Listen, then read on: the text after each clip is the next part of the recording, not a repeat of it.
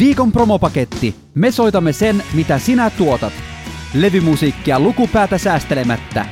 Tällä viikolla ohjelmassa on haastateltavana yhtyen nimeltä Kas. Miten yhtyen nimeltä Kas sai alkunsa?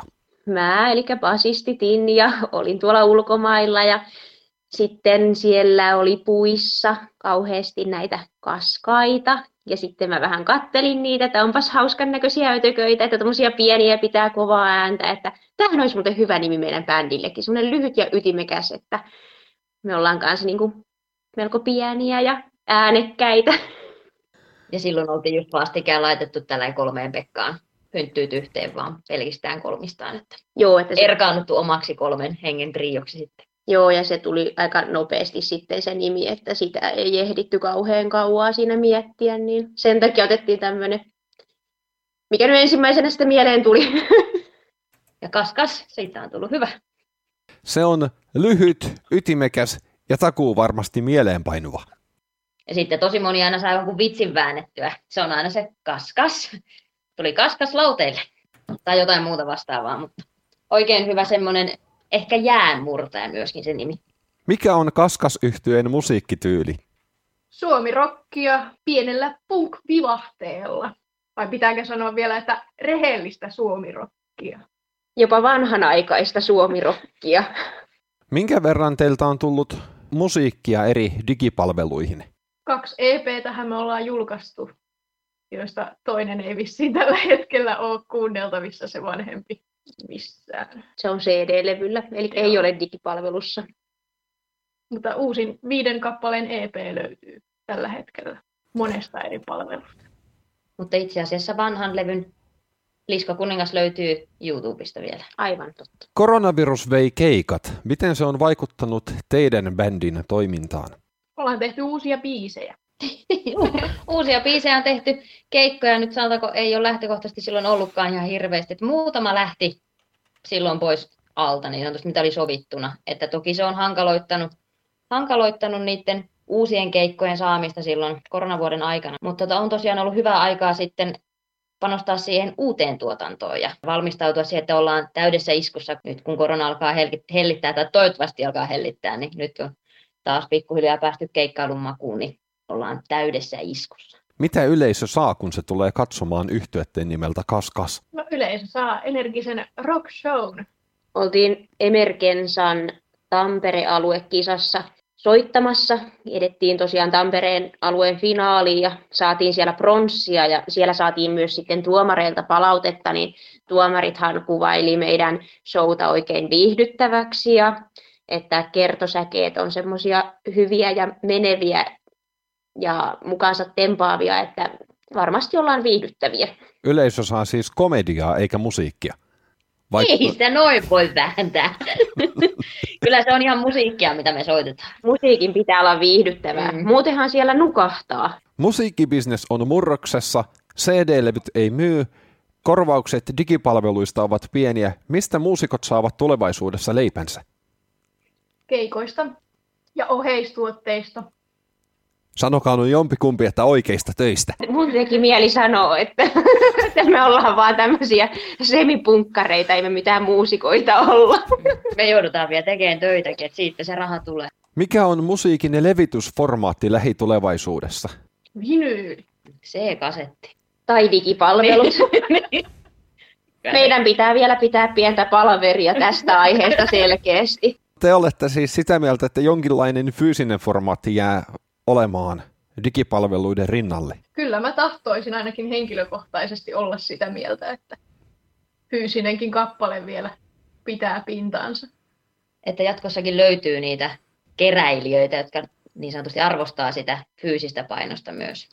Kyllähän kaikki sanoo, että niin kun se kuulostaa vaan niin paljon paremmalta jopa CD-levyltä, kun vertaa, että sä soitat sen Spotifysta. Saatika sitten, että jos on vinyyli, no ehkä siinä sitten ruvetaan jo puhumaan taas jostain analogisesta äänittämisestä, mutta jos on niin kuin analogisesti äänitetty ja sitten vinyylillä se musiikki, niin sehän on taas ihan eri maailmasta taas sitten kuin nämä digiäänitykset, että kyllä siis mä uskon, että on ainakin vinyyleille kysyntää joissain piireissä. Miltä yhtyeen uran tulevaisuus näyttää?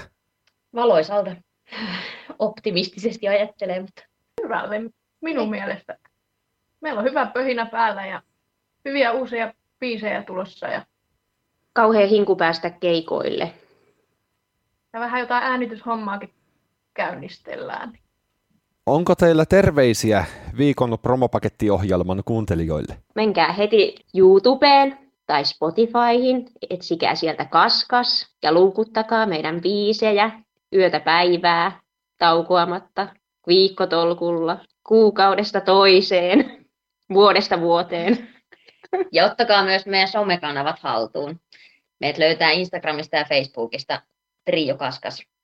Ja sitten tietysti tuutte meidän keikoille, kun soitellaan lähellä tai vähän kauempana. Meidän takia kannattaa tulla vähän kauempaakin. Nimenomaan. Haastattelun päätteeksi kuulet Kaskas-yhtyeen Komeita ämmiä EP:n kokonaisuudessaan. EP:n avaava nimikkoraita on rockibiisi, jossa ei pyydellä anteeksi. Kappaleen kerrotaan olevan oodi kaikille naisille.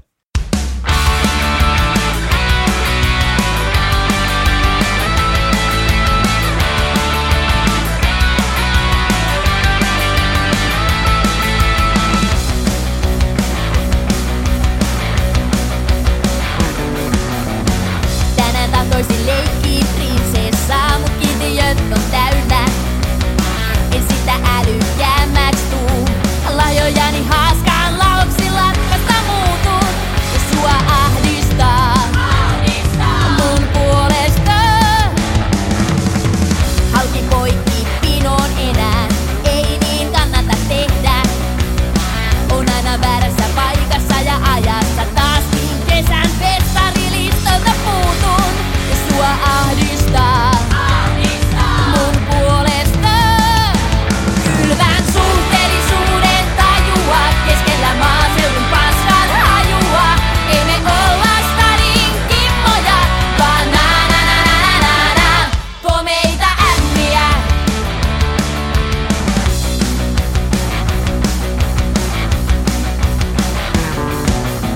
Käpyjen annan roikkua oksilla, runkojen narina hukkuu. Kuka huutaa kovempaa? Aika harvoin muiden sanomisiin juutun ja sua ahdistaa mun puolesta. Kylvän suhteellisuuden tajua keskellä maaseudun paskan hajua. Ei me olla stadin kimmoja, vaan na.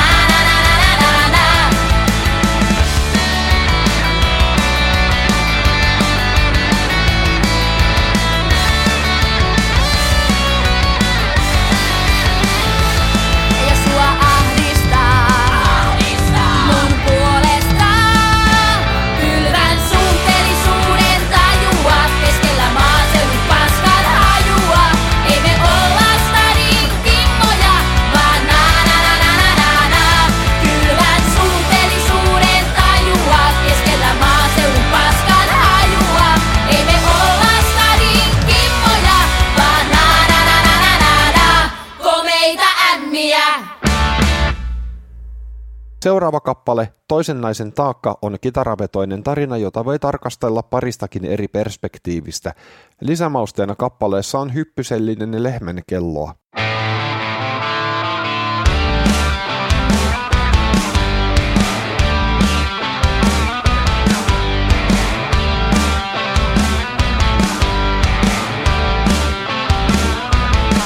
Aamulla herät jumissa sun luoda sohvalta.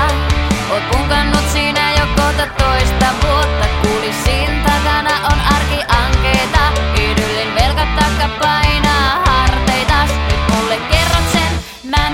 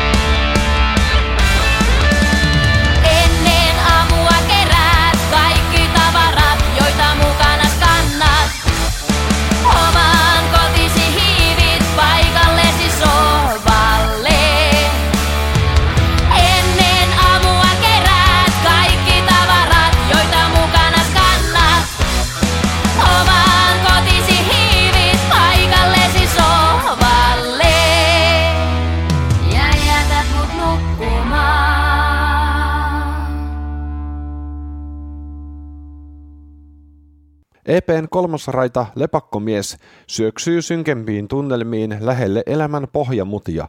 Raskas aihe vaatii raskaampaa tulkintaa.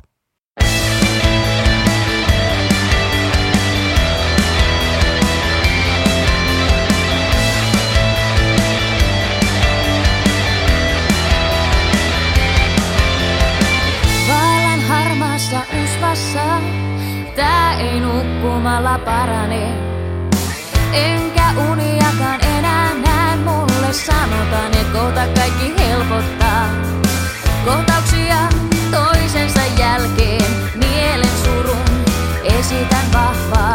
Aamusta yöhön sama jatkuu, vaikka avaan kotioven kahvaa. Olisko tervettä itkeä silloin kun itkettää? Mä en tuu ikinä riittämään, kukaan ei pala mua kiittämään. Silti uudestaan mustan viitan puen, kun taivaalta valomerkin luen.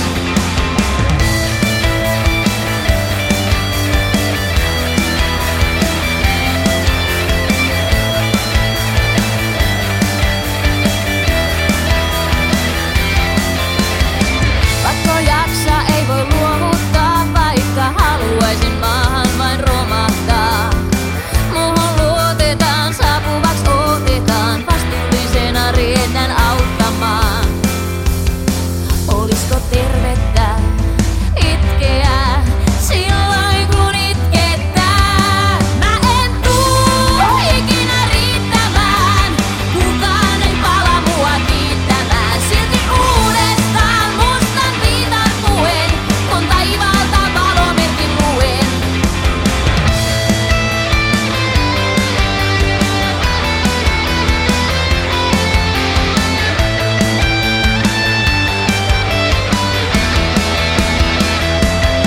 Mä en tuu ikinä riittämään, kukaan ei pala mua kiittämään. Silti uudestaan mustan viitan puen, kun taivaalta valomerkin luen. Mä en tuu ikinä riittämään, kukaan ei pala mua kiittämään. Silti uudestaan mustan viitan puen, kun taivaalta valomerkin luen.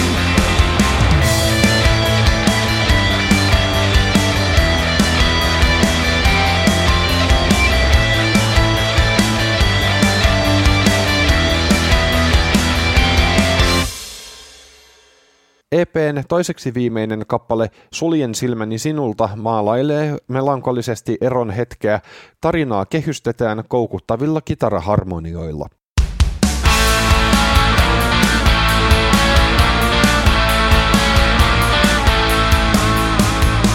Näen askeleesi, en kuule niitä. Lähestyvät askeleesi hiekkatiellä. Kivi ottaa vauhtia sun kenkäsi kärjestää. En kuule askeleitasi. Selityksesi kaikuvat vain kuuroille korville. Katovat metsän reunaan ja haihtuvat tuulen mukana. Olen kääntänyt mieleni sinua vastaan. Seuraavaksi suljen silmäni sinulta.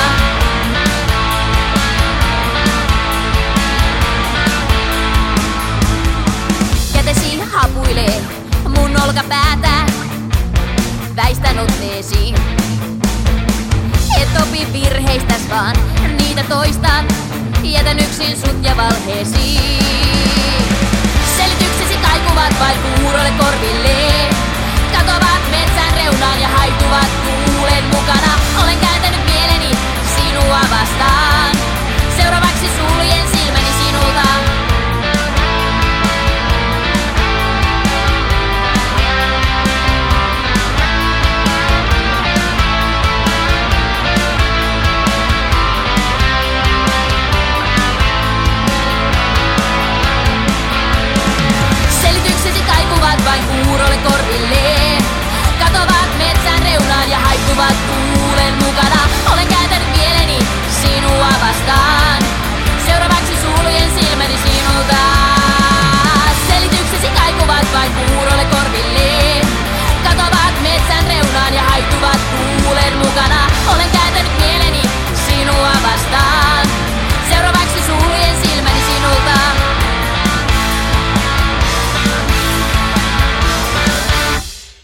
EP:n päättää tehokas punk-kappale nimeltään Tapetaan Viiala. Tapetaan Viiala on kannanotto maaseudun näivettymiselle. Kappale on saanut ympärilleen myös liikkuvaa kuvaa. Musiikkivideon voi käydä katsomassa YouTubesta.